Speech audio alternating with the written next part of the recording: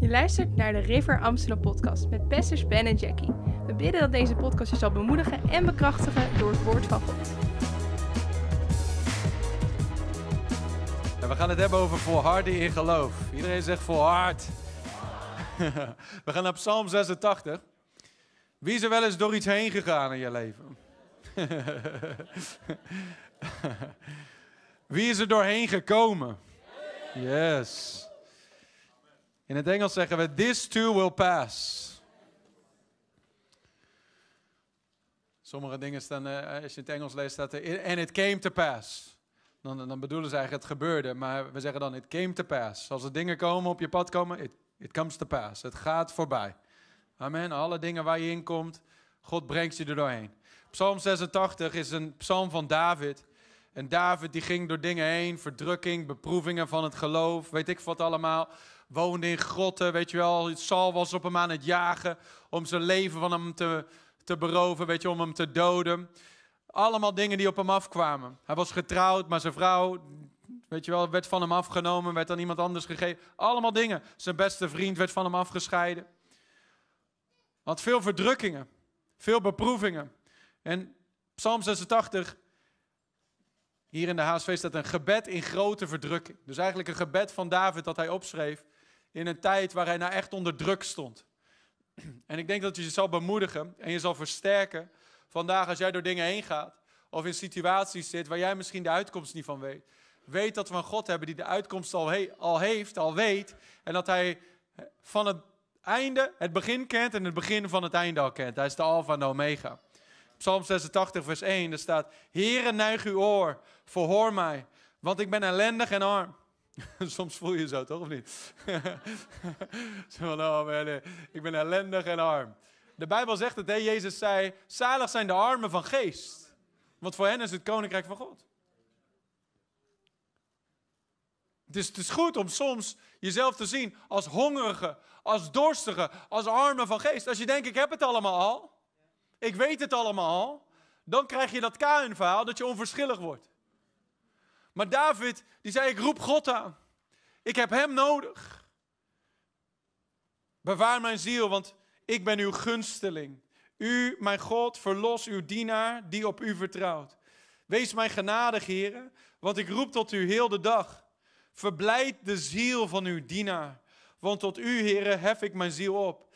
U, Heere, bent immers goed, mild om te vergeven en rijk aan goede tierenheid voor allen die u aanroepen. Heere, neem mijn gebed ter oren. Sla acht op mijn luide smeekbeden. In de dag van mijn benauwdheid roep ik u aan, want u verhoort mij. Onder de goden is er niemand aan u gelijk, Heere. Werken als de uwe zijn er niet. Al de heidenvolken die u gemaakt hebt, Heere, zullen komen, zich voor uw aangezicht neerbuigen en uw naam eren. Want u bent groot en u doet wonderen. U bent God, u alleen. Leer mij, Heere, uw weg. Ik zal in de waarheid wandelen. Maak mijn hart één om uw naam te vrezen. Heere mijn God, ik zal u loven met heel mijn hart. Ik zal uw naam voor eeuwig eren. Want uw goede tierenheid is groot over mij. U hebt mijn ziel aan het diepst van het graf ontrukt. O God, hoogmoedigen staan tegen mij op. Een horde geweldplegers staan mij naar het leven. Zij houden u niet voor ogen. Maar u, Heere, bent een barmhartig en genadig God. Geduldig en rijk aan goede tierenheid en trouw. Wend u tot mij en wees mij genadig. Geef uw dienaar uw kracht. Verlos de zoon van uw dienares. Doe aan mij een teken ten goede. In het Engels staat er, doe aan mij een teken van uw gunst. Zodat wie mij haten het zien en beschaamd worden, wanneer u, Heere, mij geholpen en getroost hebt. David die ging door allerlei verdrukkingen heen. Dit is een psalm, een gebed in grote verdrukking. En David wist er dus alles van hoe het is om in verdrukking te zitten, om beproefd te worden. Om in situaties te zitten waar je de uitkomst niet van weet. Jezus wist het ook.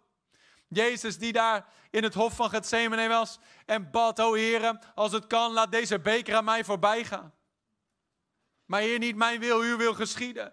Jezus die hing aan een kruis. Jezus die zijn leven letterlijk overgaf om in het graf te gaan en daar volledig in vertrouwen was, daar in het diepste duisternis, in vertrouwend op God, dat God hem weer uit de doden zal opwekken. Petrus kende verdrukkingen. Paulus kende verdrukkingen. Sommige mensen noemen zichzelf apostel vandaag, maar ze hebben nog 0 verdrukkingen gehad. Paulus zei, ik heb 10 keer schipbreuk geleden. Ik ben in hongersnoden geweest. Ik ben geslagen, ik ben gestenigd, ik ben als dood achtergelaten. Allemaal voor het volk van God.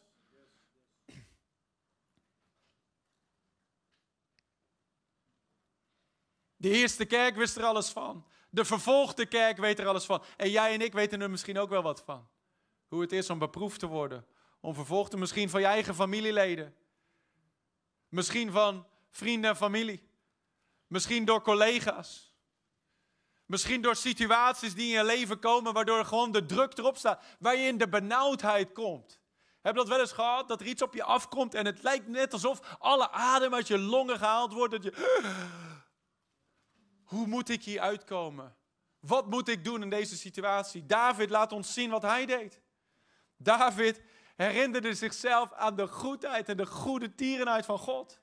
David die zei van ik zit in een verdrukking. Maar wat deed hij? Hij keerde zichzelf naar God toe.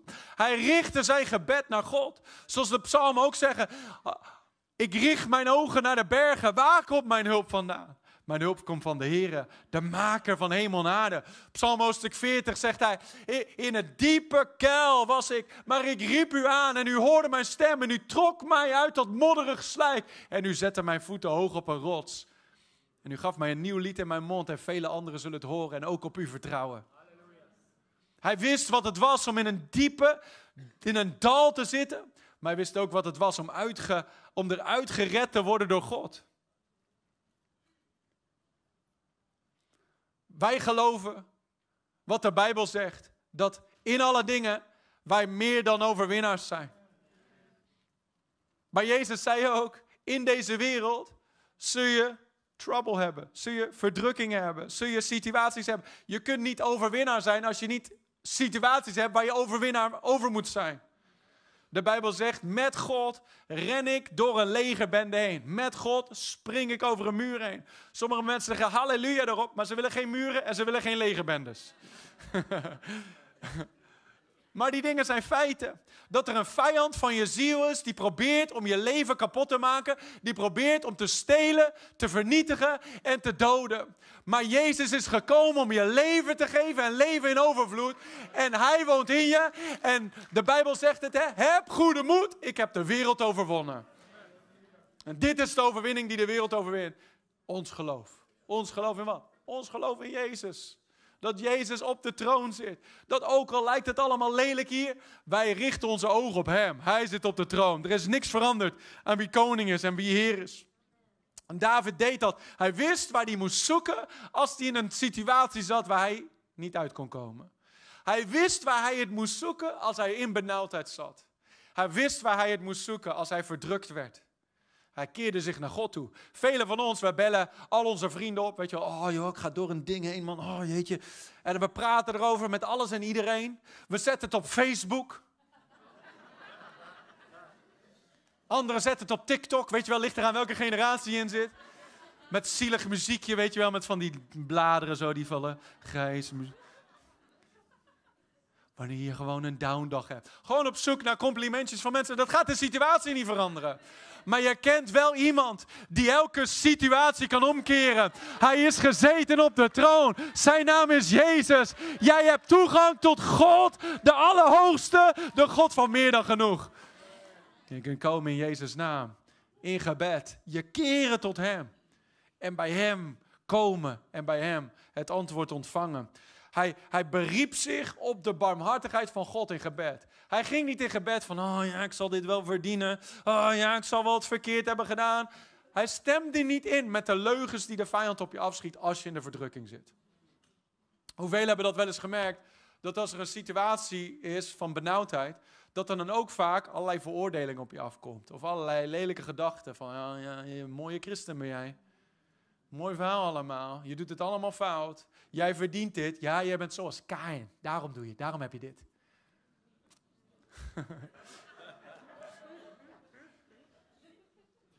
Met de verdrukking komt er ook die veroordeling. Waarin je ogen eigenlijk naar jezelf gekeerd wordt in plaats van naar Jezus. Het is verkeerd om. Wij moeten ons ogen richten op hem. En we moeten onszelf eraan herinneren, midden in die verdrukking. Ook al ga ik door een dal van diepe duisternis, ik vrees geen kwaad, want u bent met mij. Uw stok en uw staf vertroosten mij. Jazeker, goedheid en goede tierenheid zullen mij volgen alle dagen van mijn leven. Ja, het is een dal. Ja, het is lelijk. Ja, het ziet er niet mooi uit. Maar ik weet hoe goed God is. En ik weet dat hij goed blijft. En dat deed David. Hij herinnerde zichzelf aan de goedheid en de barmhartigheid van God. En hij stelde zijn vertrouwen op die goede tierenheid. De kinderkerk is aan het zingen. Ik denk, waar komt die muziek vandaan? Maar iedereen zegt mercy. God is een genade God, weet je dat? Dat is niet alleen voor wanneer je gered wordt. Dat je weet van, ik verdien het niet om gered te worden, ik ben een zondaar. Maar nu word je gered door genade. Daar begint het pas. Daar begint de goede tierenheid van God pas. Maar nadat je Gods kind wordt, dan heb je een verbond van goede tierenheid. Moet je eens kijken naar Jesaja 54 vers 10. Dit is belangrijk om te onthouden, wanneer je in allerlei situaties terechtkomt, waarin je misschien ellendig kunt voelen, waarin je ziel misschien voelt van, hoe kom ik hieruit? Waarom gebeurt dit? Dan moet je eraan herinneren hoe goed God is. Je keren tot God, Jesaja 54 vers 10. Dan zegt God dit, hè? Want al zouden bergen wijken en heuvels wankelen, mijn goede tierenheid zal van jou niet wijken. Zeg het hardop. Gods goede tierenheid zal van mij niet wijken. En het verbond van mijn vrede zal niet wankelen, zegt de Heer. Oké, jullie gaan allemaal preken hier vandaag. Okay. Dat is goed hoor, klinkt goed. Als je het allemaal tegelijk doet, is het goed. En het verbond van mijn vrede zal niet wankelen. Dus goede tierenheid en vrede. Shalom. Welvaart. Zegen. Heelheid. Gods goede tierenheid. Weet je dat God een barmhartig God is? Weet je dat zijn mercies, zijn barmhartigheden, zijn goede tierenheid is nieuw elke morgen? Misschien heb je gisteren een rotdag gehad, maar vandaag is er nieuwe barmhartigheid voor jou. Nieuwe goede tierenheid. Je zou geen rotdagen moeten hebben, maar soms heb je een rotdag. En dan kun je vandaag gewoon wakker worden. Halleluja, God is goed vandaag. Zijn goede tierenheid is nieuw vandaag. En ik ontvang die goede tierenheid vandaag. Ik beroep mezelf op die goede tierenheid. Ik vertrouw op de goede tierenheid. Misschien zit je in een situatie en je verdient het om in die situatie te zitten door je eigen keuzes. Weet je wat je kunt doen? Je kunt je beroepen op Gods goede tierenheid. Halleluja. Dat je zegt, Heer, sorry, ik heb er een puinhoop van gemaakt. Maar Heer, ik vraag u om uw goede tierenheid. Weet je dat iedereen die bij Jezus kwam in de evangelie, dat als ze kwamen, Heer, wees barmhartig over mij. Have mercy on me. Zoals die blinde Bartimaeus, hij riep het uit. Jezus, zoon van David, ontferm u over mij. Jezus zei niet wegwezen, joh. Zijn discipelen zeiden, wie heeft er gezondigd? Deze of zijn ouders? Bij anderen. Als ze ziek waren. Maar Jezus zei, nee man. Het is gewoon om de glorie van God te laten zien. Jezus zoekt naar mogelijkheden om zijn barmhartigheid en zijn goede tierenheid te tonen aan zijn kinderen. Heel vaak willen we het zelf verdienen. Heel vaak willen wij er zelf voor knokken. We want to earn it. Maar we mogen komen zoals David en zeggen, Heer, u bent immers goed. U bent mild om te vergeven. U bent rijk aan goede tierenheid voor allen die u aanroepen. Dat is onze God. Je mag komen bij hem. Ontvangen van die goede tierenheid. Psalm 32 vers 10 zegt, de goddeloze heeft veel smarten. Niet veel smarties, veel smarten, geen leuke dingen. Maar wie op de Heere vertrouwt, hem zal de goede tierenheid omringen. Zeg het hardop, ik ben omringd met goede tierenheid. Is dat niet goed? Dat als je 's ochtends wakker wordt, dat je weet, ik ben omringd met goede tierenheid. Een andere psalm zegt dat de gunst van God je omringt. Omringd. Omringd. Soms in die benauwdheid lijkt het alsof je omringd bent met vijanden. Dat je omringd bent met negatieve situaties. Omringd bent met onmogelijke situaties waar je nooit uitkomt. Maar weet je wat? De Bijbel zegt, je bent omringd met goede tierenheid. Halleluja. Het is maar net waar je op focust. Het is maar net waar je de aanvraag doet. Je kunt bij God komen en ontvangen van die goede tierenheid. David had niet alleen een houding van, ik kom bij God voor zijn goede tierenheid. Maar hij had ook een houding van, Heer, leer mij uw weg. Als ik in een situatie zit waar ik zelf een puinhoop heb gemaakt, wil ik er niet volgend jaar weer in zitten. Leer mij uw weg en maak mijn hart één, zei hij. Weet je wat dat betekent? Maak mijn hart volkomen. Maak mijn hart heel. Maak mijn hart integer. Integriteit is werkelijk heelheid. Eén. Dat je niet verdeeld bent. Not divided. Weet je, dat je niet prioriteiten hier hebt en prioriteiten daar en prioriteiten daar. Maar dat je single-minded bent. Single-focused bent. Single-purpose bent. Single eye. Dat je niet verdeeld bent. Hij zei, maak mijn hart één. Als jij zelf in een situatie hebt gebracht, dan kun je de Heer vragen, Heer, leer mij uw weg. Leer mij uw weg. Laat mij voorkomen dat ik weer in zo'n situatie kom. En God wil je leren aan de hand van zijn woord. Gods eerste manier. Sommige mensen zeggen, ja, ik zit in een situatie en ik ben hartstikke ziek. Maar ik leer er een hele hoop van. Dat is niet Gods manier om jou te leren. Je kunt er wel van leren, maar dat is niet Gods manier. Gods manier om jou te onderwijzen is door zijn woord. Hij zegt, hoor deze woorden. Neem deze instructie aan. Neig je oor tot wat ik zeg. Want mijn woorden zijn leven voor alle die woorden vinden. En ze zijn medicijn voor heel hun gemeente. Het is het woord van God waardoor hij ons wil onderwijzen. En ja, er zijn situaties. Maar als je in zo'n situatie zit, dan kun je wel vragen, Heer, leer mij, zodat ik nooit meer in deze situatie terechtkom. Ik weet nog, helemaal aan het begin van mijn christelijke wandel. Toen bad ik wel eens, Heer, help mij met mijn financiën, want het is zo'n puinhoop. En de Heer zei, ja, ik wil je helpen. Hier, ga maar wat boeken lezen. Hoe je een budget moet hebben. Hoe je niet elke keer je geld moet uitgeven in de Zara en weet ik wat allemaal. Dus kun je zeggen, ik zit in financiële benauwdheid, maar die benauwdheid heb je zelf gecreëerd. En je kunt vragen om goede tierenheid en die geeft hij je ook. Maar na 10 keer moet je toch een keer gaan leren van. Zelfs een ezel stoot zijn kop niet 2 keer aan dezelfde steen.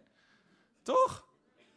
Op een gegeven moment moet die ezel denken van, oh man, als ik hier loop, dan staat er een steen, dan stoot mijn hoofd, doet pijn. Ik heb het nu 3 keer gedaan, laat ik het niet meer doen.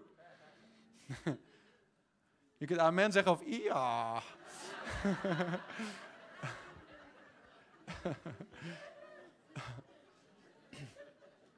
Hij zei, leer mij. Onderwijs mij. Geef me instructies. Laat mij dit woord induiken. Soms, als je in zo'n benauwdheid zit, het laatste wat je wil is het woord in. Je wil gewoon wakker worden dat magisch alles verdwenen is. Je wil gewoon de dekens over je hoofd doen. Als ik morgen wakker word, laat het dan allemaal weg zijn. Heere, uw goede tierenheid. Oh, het is weg, het is verdwenen. Halleluja. Zo werkt het niet, of wel? Hè? Jammer.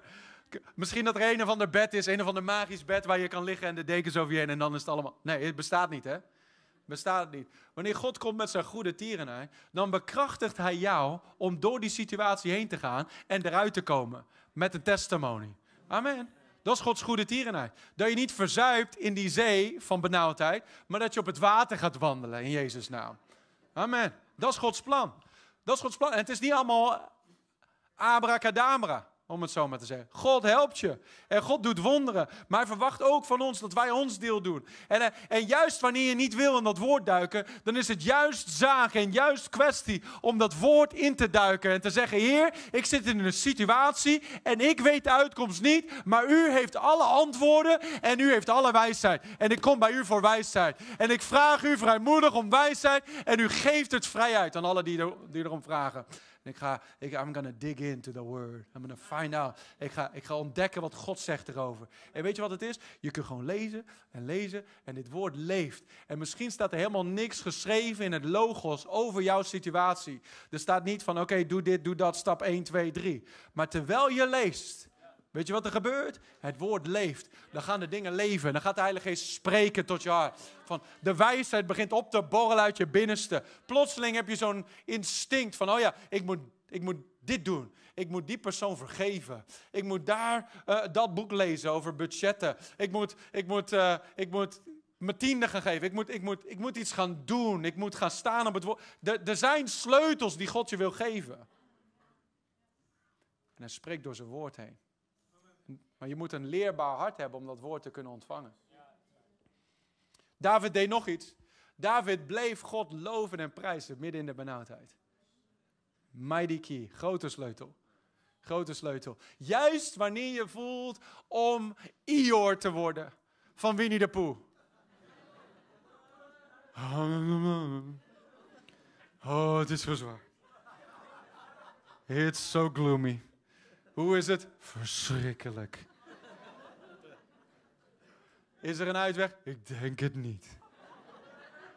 Kom hier ooit nog doorheen? Waarschijnlijk niet. God weet het. Ga je allemaal van die droevige liedjes zingen? He gives and takes away. He gives and takes away. My heart will choose to say. No, he doesn't give and take away. He gives. Amen. God had de wereld zo lief dat hij gaf. En dan nam die zoon niet meer terug. Hij gaf die zoon. He doesn't give and take away.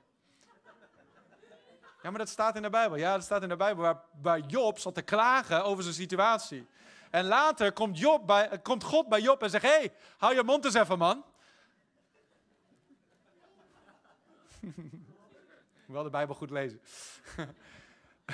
Dus niet allemaal droevige liedjes, maar juist dan. Ik zal u loven.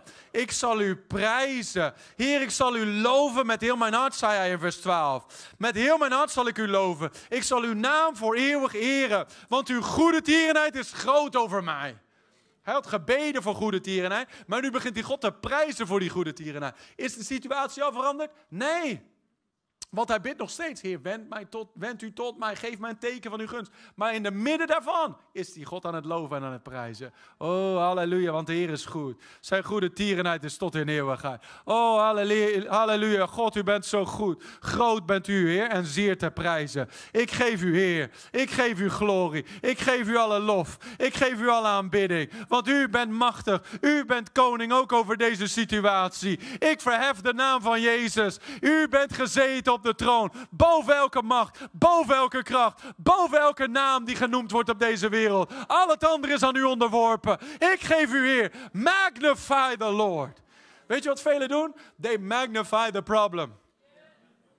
Maar David zei, magnify the Lord with me. Vergroot de Heer met mij. Wat leg je onder het vergrootglas? God kun je niet onder een vergrootglas krijgen, hij is te groot. Om hem onder een vergrootglas te krijgen. Maar wanneer je op hem focust en hem begint te prijzen. Lofprijs is werkelijk gewoon zeggen hoe groot God is. Het is jezelf eraan herinneren dat jouw God, jouw Vader, de hemel en de aarde gemaakt heeft. Dat alles onderworpen is aan hem. Dat hij de ding gemaakt heeft in 7 dagen tijd. En hij heeft niet meer nodig dan 7 minuten om jouw probleem op te lossen. Amen, dat is lofprijs. Hem prijzen voor wie hij is. Hem eren voor wie hij is. Jezelf herinneren hoe groot je Vader is. Oh, halleluja. Dat is veel beter dan praten over hoe groot je berg is. Iemand zegt, ja, je moet niet praten over hoe groot je berg is. Je moet tegen je berg praten over hoe groot je God is. Nee, je moet niet tegen je berg praten over hoe groot je God is. Je moet tegen die berg zeggen, aan de kant in Jezus' naam. Wanneer je God begint te prijzen, de Bijbel zegt het, hij troont op de lofzangen van zijn volk. Er gebeurt iets when you put a shout in your mouth. Wanneer jij kunt juichen, when you can shout in the face of the enemy. Wanneer je kunt juichen met de benauwdheid in zicht. Met Goliath voor je neus. Wanneer je kunt juichen, wanneer je kunt prijzen, wanneer je God kunt verheffen. Weet je wat er gebeurt? God komt opdagen in de lofzangen van zijn volk. Hij troont op de lofzangen van zijn volk. Hij zegt, is daar iemand die opschept over mij? Is daar iemand die mij kent zoals ik werkelijk ben? Is daar iemand die mij noemt wie ik ben? Is daar iemand die mij de lof en Zie, God kan alles maken. God kan alles creëren. Er is niks dat we hem kunnen geven dat hij niet kan maken zelf. Maar hij kan ons niet dwingen om hem te prijzen.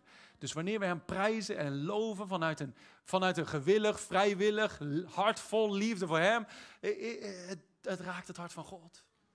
Het raakt het hart van God. En God komt zelf opdagen. Toen Paulus en Silas in de gevangenis waren, in Handelingen hoofdstuk 16, en zij in de benauwdheid zaten, gevangen in de diepste kerker om middernacht. Weet je wat ze deden? Ze begonnen God te loven en te prijzen. En weet je wat er gebeurde? Heel dat ding begon te schudden. God kwam neer met een aardbeving. God kwam zelf opdagen en schudde die hele tent. Halleluja. En die duistere situatie werd omgekeerd in een machtige getuigenis. En het begin van een nieuwe kerk daar. Sommige mensen zitten te lang in de benauwdheid waar ze in zitten, omdat ze niet kunnen juichen. They can't lift up a shout. Toen ze voor die muren van Jericho stonden, stonden ze niet van, nou, we zullen zien wat God gaat doen. Hopelijk kan God deze muren naar beneden brengen. We zullen het wel zien, maar ik vind het wel een beetje benauwd allemaal. Ze staan daar boven met pijlen en bogen en weet ik veel wat.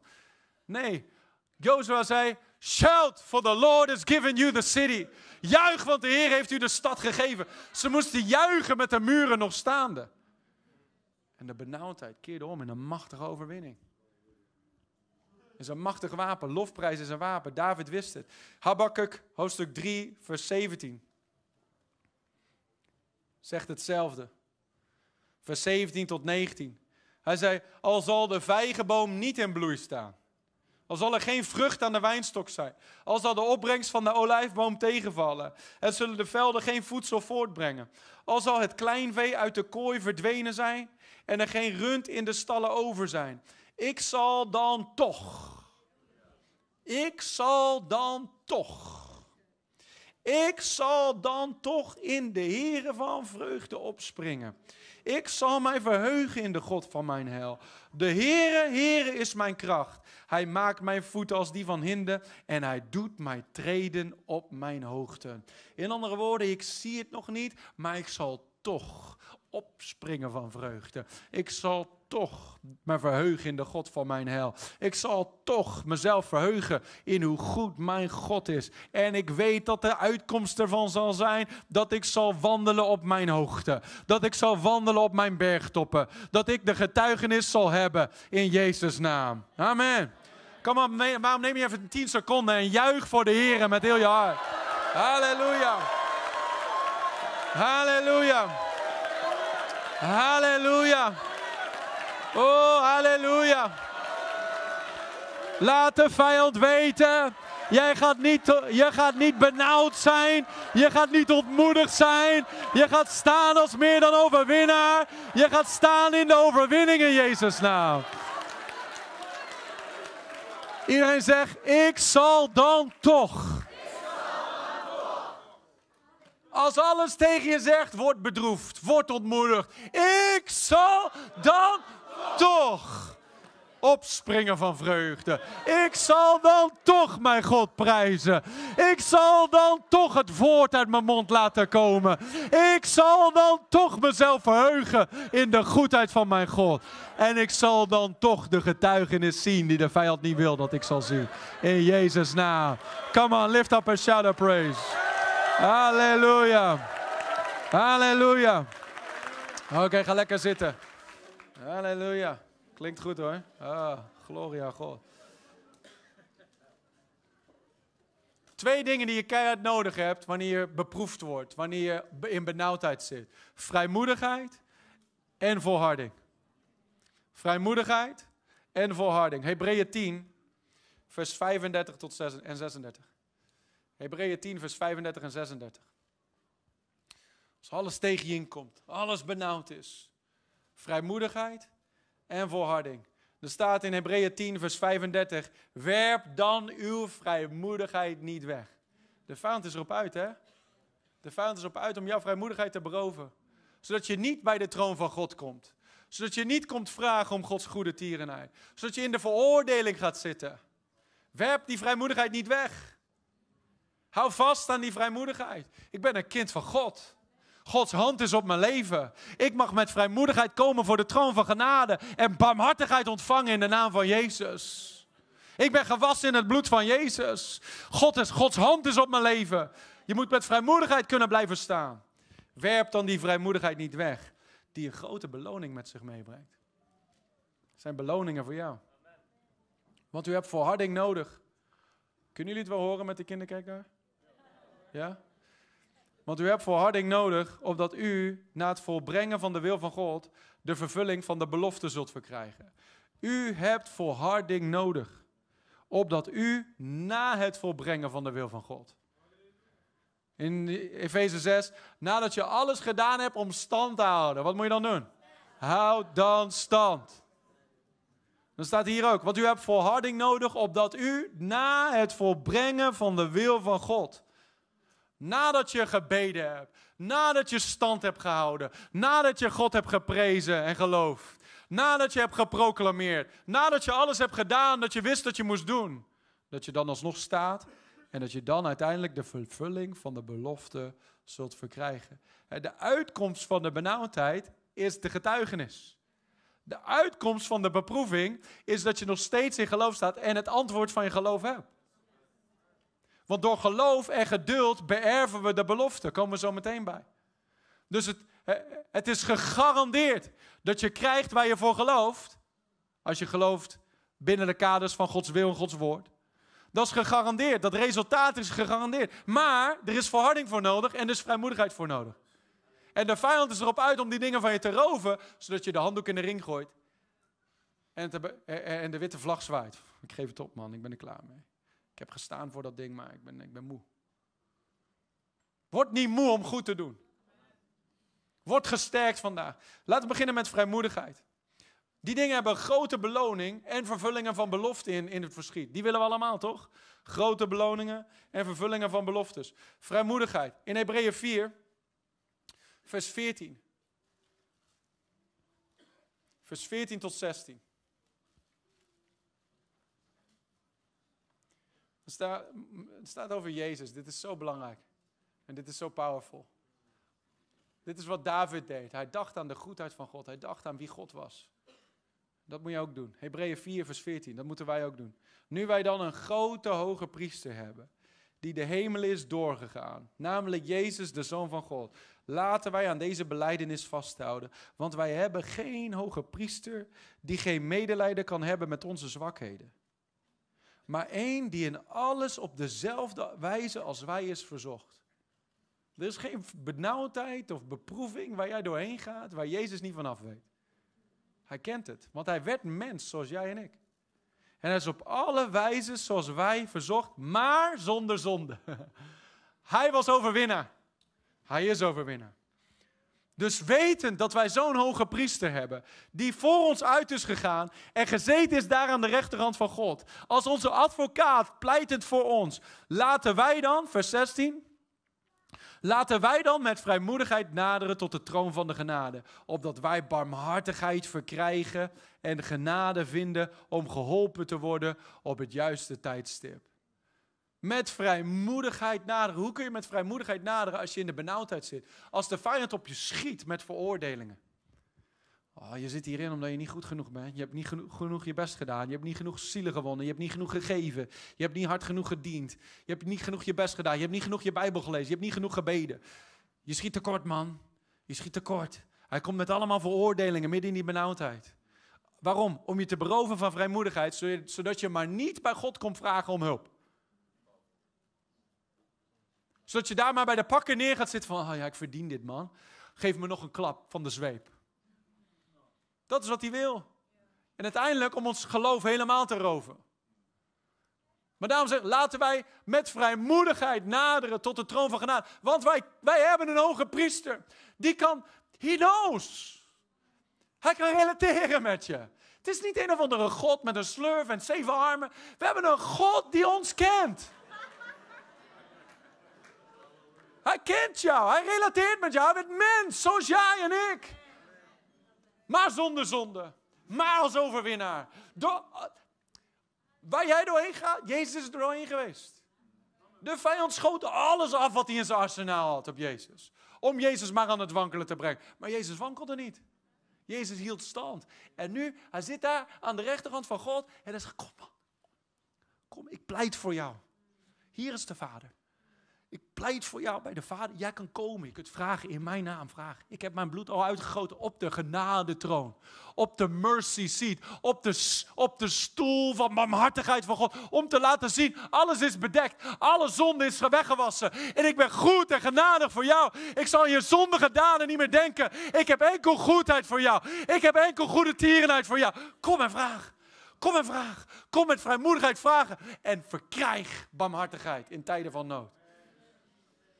Mensen denken van, ja, maar als ik het allemaal voor elkaar heb, dan kom ik bij God. Is verkeerd om, man.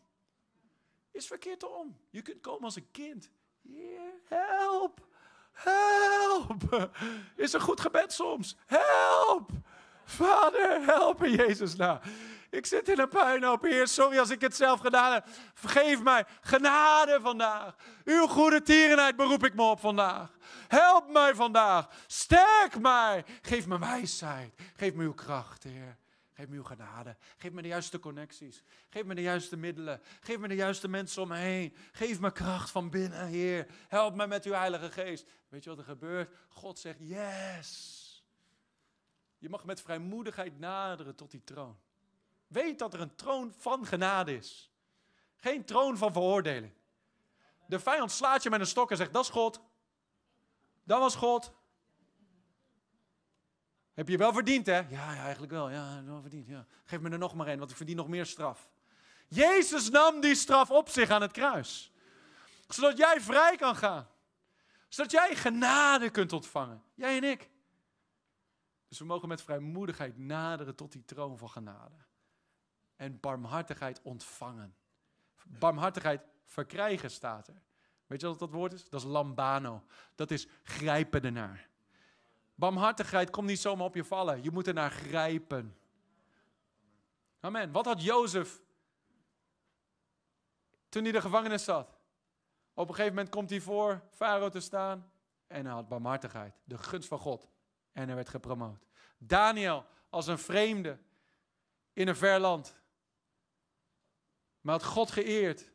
En op God op de eerste plek gezet in zijn leven. Wat gebeurde? Daniel werd mega gepromoot in dat land. En niemand kon tegen. Waarom? De genade van God. De goede tierenheid van God. Diezelfde goede tierenheid is beschikbaar voor jou en voor mij. Elke dag opnieuw. Maar wij mogen met vrijmoedigheid komen. Vrijmoedig. Laat niks je vrijmoedigheid roven.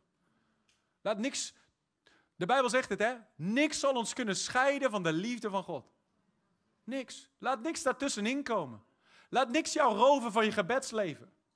Laat niks ertussen komen dat jij niet bij God durft te komen. Laat er geen dag voorbij gaan zonder dat je bij God komt en zegt, Heer, hier ben ik weer. Halleluja, uw favoriete kind. Ik heb weer hulp nodig, Heer. U weet het, dat ik hulpbehoevend ben. Maar hij kent onze zwakheden, zei hij toch? Hij kent onze zwakheden. Hij kan relateren ermee en hij wil graag helpen. Hij heeft ons een trooster gegeven om te helpen. De Heilige Geest. 1 Johannes 5 zegt hetzelfde. Er staat, vers 14 en 15. Dit is de vrijmoedigheid die wij hebben in het toegaan tot God. De vrijmoedigheid die wij hebben in het toegaan tot God. Als je niet vrijmoedig bidt, krijg je ook niks. Zeg zo. Want je bent alleen vrijmoedig als je geloof hebt. Als je werkelijk gelooft dat God je hoort en dat hij antwoordt. Maar dit is de vrijmoedigheid die wij kunnen hebben in het toegaan tot God. Die kun je hebben, deze vrijmoedigheid. Dat hij ons verhoort, dat hij jou verhoort, telkens als jij bidt.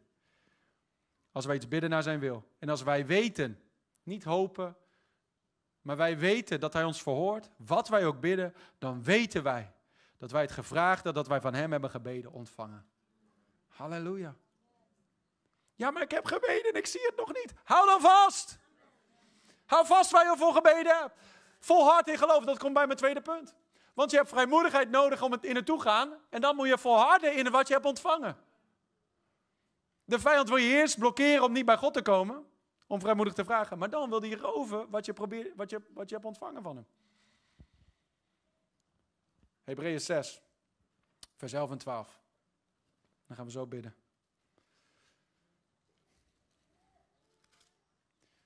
Hebreeën 6, vers 11 en 12. We zagen al in Hebreeën 10, u hebt volharding nodig. Opdat u na het volbrengen van de wil van God de vervulling van de belofte zult verkrijgen. Hebreeën 6, vers 11 en 12, er staat: maar wij verlangen ernaar dat ieder van u dezelfde inzet toont tot volle zekerheid van de hoop tot het einde toe. Opdat u niet traag wordt, maar navolgers bent van hen die door geloof en geduld de belofte beërven. Dat zegt hetzelfde eigenlijk als Hebreeën 10. Dat je hebt volharding nodig, zodat je na het vervullen van de wil van God de vervulling van de belofte zult verkrijgen. Door geloof en geduld. Als jij geloof hebt en met vrijmoedigheid bij God komt en iets vraagt en weet dat je het ontvangen hebt, dan is er daarna volharding nodig als je het niet direct ziet. Als je niet direct het antwoord ziet, je zit in de benauwdheid, je zit in de problemen, je hebt een situatie waarbij je de uitkomst niet weet en je roept tot God om zijn goede tierenheid en zijn barmhartigheid. En hij geeft het aan je, je gelooft dat je het ontvangen hebt. Wat heb je nu nodig? Volharding. Volharding. Volharding. Dat je in volharding daaraan vasthoudt en zegt, it's mine. It's mine. Niemand kan het van me roven. Niemand kan het van me stelen. Wat God me gegeven heeft, ik hou eraan vast. En ik hou eraan vast met volharding. It is mine. Er was een verhaal van een man, die heette Herbert. En die was, is geen persoon specifiek, dat is al heel lang geleden, in Amerika ergens. Er was een man die heette Herbert en die was een jonge vent. En die had een jonge dame in de kerk die zag en hij zei van, dat is zo'n mooie vrouw. Die moet ik hebben. En dunne meid, weet je wel, hartstikke mooi, alle dingen meer. En hij zei, ja, die moet ik hebben. En hij was aan het bidden voor dat meisje. Hij zei, oh heer, geef me die vrouw, geef me haar als vrouw. Zullen we haar... Irene, we noemen haar Irene. Hij heette Herbert, zij heet Irene. Dus hij aan het bidden, Heer, geef me Irene. Ik wil Irene als vrouw, Ze is zo mooi, ik wil Irene als vrouw. En geduldig aan het volharden en aan het verwachten, weet je wel. Alle voorgangers moesten met hem meebidden in overeenstemming, weet je wel. Van, zouden we hier niet doen trouwens, want dat is witchcraft, maar goed. Als die vrouw niet mee wil trouwen, dan ga ik die ook niet met je bidden. Dat is dat ze wel dat wil. Je hebt gewoon je eigen wil. Maar goed, zij allemaal bidden, weet je wel, dat hij Irene zou krijgen. Uiteindelijk, hij krijgt Irene niet als vrouw. En dan 5 jaar later loopt hij ergens rond en dan ziet hij Irene. En Irene, die was nogal wat gegroeid, om het zo maar te zeggen. En hij had jarenlang gesmeekt om Irene. En hij zegt, Heer, waarom hebt u mij haar niet gegeven? Nu viel hij op zijn knieën neer en hij zei, Heer, dank u wel dat u mij haar niet hebt gegeven. Hij volhardde in geloof, maar op een gegeven moment zei God van, nee, dit is niet mijn beste voor je. Ik heb iets beters voor je. We kunnen hem ook omdraaien natuurlijk, hè, voor de vrouw. Er was een vrouw die was aan het bidden voor een man. En die man was, die leek er steenrijk uit te zien en al die dingen mee. Maar uiteindelijk zat hij diep in de schulden. En zei, oh Heer, ik ben zo dankbaar dat u me die man niet hebt gegeven. Dat een hele hoofdpijn voorkomen. Om het maar even equal te maken. Okay? Niemand offended. Iedereen blij met me. Niet alles waar je voor bidt, ontvang je gelijk. Waar we voor moeten geloven is Gods beste voor ons leven. Gods beste vanuit zijn woord. En als je weet wat Gods woord zegt over jouw situatie, dan kun je erop staan. En dan kun je volharding daaraan vasthouden en zeggen, het is van mij. En ik laat niet los. En niemand rooft het van me af. De vijand kan er niet van me roven. Situaties kunnen niet van me roven. Ik ga blijven loven. Ik ga blijven prijzen. Ik ga God blijven eren. Ik ga God blijven danken. Ik blijf proclameren wat God gezegd heeft. Ik blijf staan op de beloftes van God. Ik blijf staan op het profetische woord. Ik blijf staan op wat God gezegd heeft. En ik weet, ik zal de vervulling van de belofte verkrijgen. Want dat staat er, hè? Dat na geloof en geduld zul je de belofte beërven. Amen. Dat is wat jij gaat zien in de naam van Jezus. Dat is wat we gaan zien nog dit jaar in Jezus' naam. Dat we beloftes vervuld gaan zien worden. Getuigenissen die geboren worden. Zoals baby's geboren. Die worden ook niet altijd geboren in 1 dag. Dat duurt soms even van groei en ontwikkeling. Maar sommige mensen lopen hier zwanger met beloftes van God. Al tijdenlang. Maar ik geloof met heel mijn hart dat zelfs dit jaar nog. Dat mensen dingen gaan ontvangen. Waar ze al jaren voor geloven. Grote dingen die geboren gaan worden. Dingen waarvan je denkt van man, het is zo lang en het begint oncomfortabel te worden. Ik voel me benauwd, ik voel me niet lekker. Het gaat niet zoals het zou moeten. Maar plotseling is daar het antwoord uit de hemel. Plotseling is daar de geboorte van de belofte. Plotseling is daar de vervulling van dat ding waar je op staat. Geloof en geduld. Word niet moe om goed te doen, maar hou vast aan wat God gesproken heeft. En je zult het zien. En het zal niet lang duren. It's due season. It's due season. Het is harvest time in Jezus' naam. Dank u, Vader, voor oogsttijd. Dank u, Vader, voor oogsttijd. Dank u, Heer, voor due season. U zei, Heer, te zijner tijd zullen wij oogsten. We danken u, Heer, voor te zijner tijd. We danken u, Heer, voor nu. Dit is de dag van verlossing. Dit is de dag, Heer. En ik dank u wel, Heer. U komt spoedig terug. En ik dank u dat al die beloften moeten spoedig vervuld worden. I thank you, Lord. You hasten your word to perform it. Ik dank u, Heer. Versnelt uw woord om het te doen. U versnelt uw woord om het te doen. En ik dank u, Vader, voor snelle vervullingen van beloftes. Oh, en ik dank u, Heer, dat volharding zijn ding mag doen in ieder van ons. Geduld zijn ding mag doen in ieder van ons. Zodat we compleet zijn, volmaakt zijn, niets ontbrekend. Dank u wel daarvoor, Heer.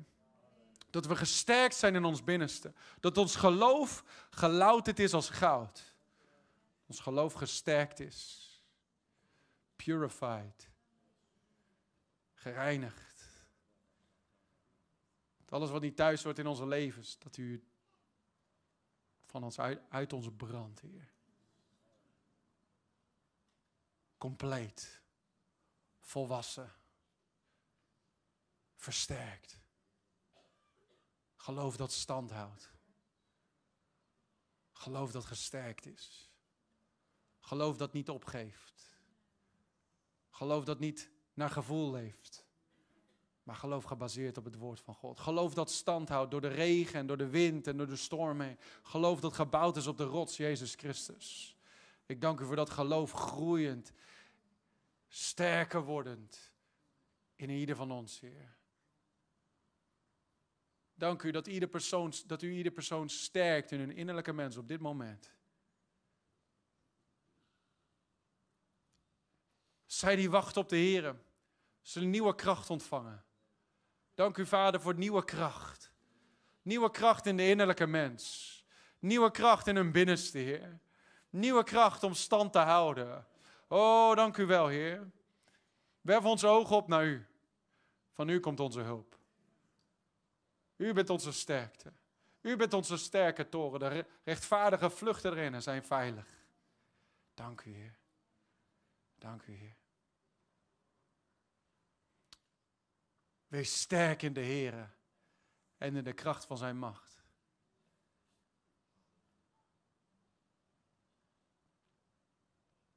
Dank u, Heer.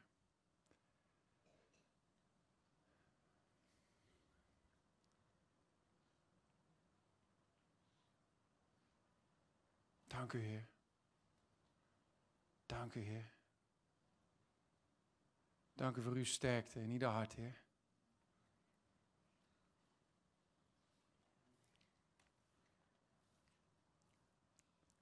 De Bijbel zegt, de vreugde van de Heer is mijn kracht. Weet je waar u gesterkt wordt? Door in vreugde op te springen en God te loven. Je wordt gesterkt door die vreugdekraan aan te zetten. Door te zeggen, oh halleluja, de Heer is goed. Oh, dank u wel, u bent mijn sterkte. Dank u wel, u bent met mij. Dank u wel, Heer, u bent voor mij. Dank u wel, Heer, halleluja. Ontvang nieuwe vreugde vandaag. Ontvang de vreugde van de Heer vandaag. Ontvang die sterkte in je innerlijke mens vandaag. Oh, dank u wel, Heer. Dank u wel daarvoor, Heer. Dank u wel daarvoor, Heer. Dank u wel daarvoor. Tranen zijn er voor de nacht, maar vreugde komt in de morgen. Ik dank u wel, Heer, dat de zon der gerechtigheid opstijgt, dat de horizon van vele levens hier vandaag. De morgen breekt aan in vele levens. De morgen breekt aan in vele levens. Daar waar het duister is geweest, het licht breekt aan vandaag. Het licht van Gods goedheid. Het licht van de getuigenissen. Het licht van het einde. Oh, rebassi tikini ala mossa teredeki. Oh, dank u, Vader. Dank u, Vader. Dank u, Vader. De vervulling van de beloftes. De vervulling van de beloftes. Dank u voor de vervulling van de beloftes. Dank u voor de vervulling van de beloftes. Dank u wel daarvoor, Heer. Dank u wel daarvoor, Heer. Dank u wel daarvoor, Heer. Dank u dat alles tot nu toe is voorbereidingstijd geweest. Voor wat er nu aankomt, Heer. Dank u wel, Heer, dat u ons voorbereidend bent. Oh, voor wat u heeft voor ons, Heer. Dank u dat u ons klaarmaakt, Heer. Oh, halleluja. Dank u wel, Heer, dat we het volgende niveau instappen. Nieuwe dingen instappen vandaag. Dank u, Vader. Dank u, Vader. Dank u, Vader. Oh, gloria God. Gloria God. Gloria God. Ik zie velen door deze hele zaal gesterkt worden vandaag. Oh, heb goede moed. Heb goede moed. Heb goede moed. Jezus heeft de wereld overwonnen. Heb goede moed. Hij is de ja en de amen. Heb goede moed. Hij heeft elk antwoord, heeft hij al in zijn handen. Heb goede moed. Hij heeft je al gezegend met alle geestelijke zegen in de hemelse gewesten. Heb goede moed. Hij is voor je en hij is niet tegen je. Heb goede moed. Hij heeft de wereld overwonnen. Heb goede moed. Hij heeft jouw situatie al overwonnen. Halleluja. Bedankt voor het luisteren naar deze podcast. Als je ervan genoten hebt, deel deze boodschap dan via social media en tag ons @River Amsterdam. Wil je niks missen van onze nieuwe podcast? Zorg dan dat je abonneert op ons kanaal. En laat het weten hoe deze boodschap jou heeft bemoedigd. We zien je de volgende keer bij de River Amsterdam podcast.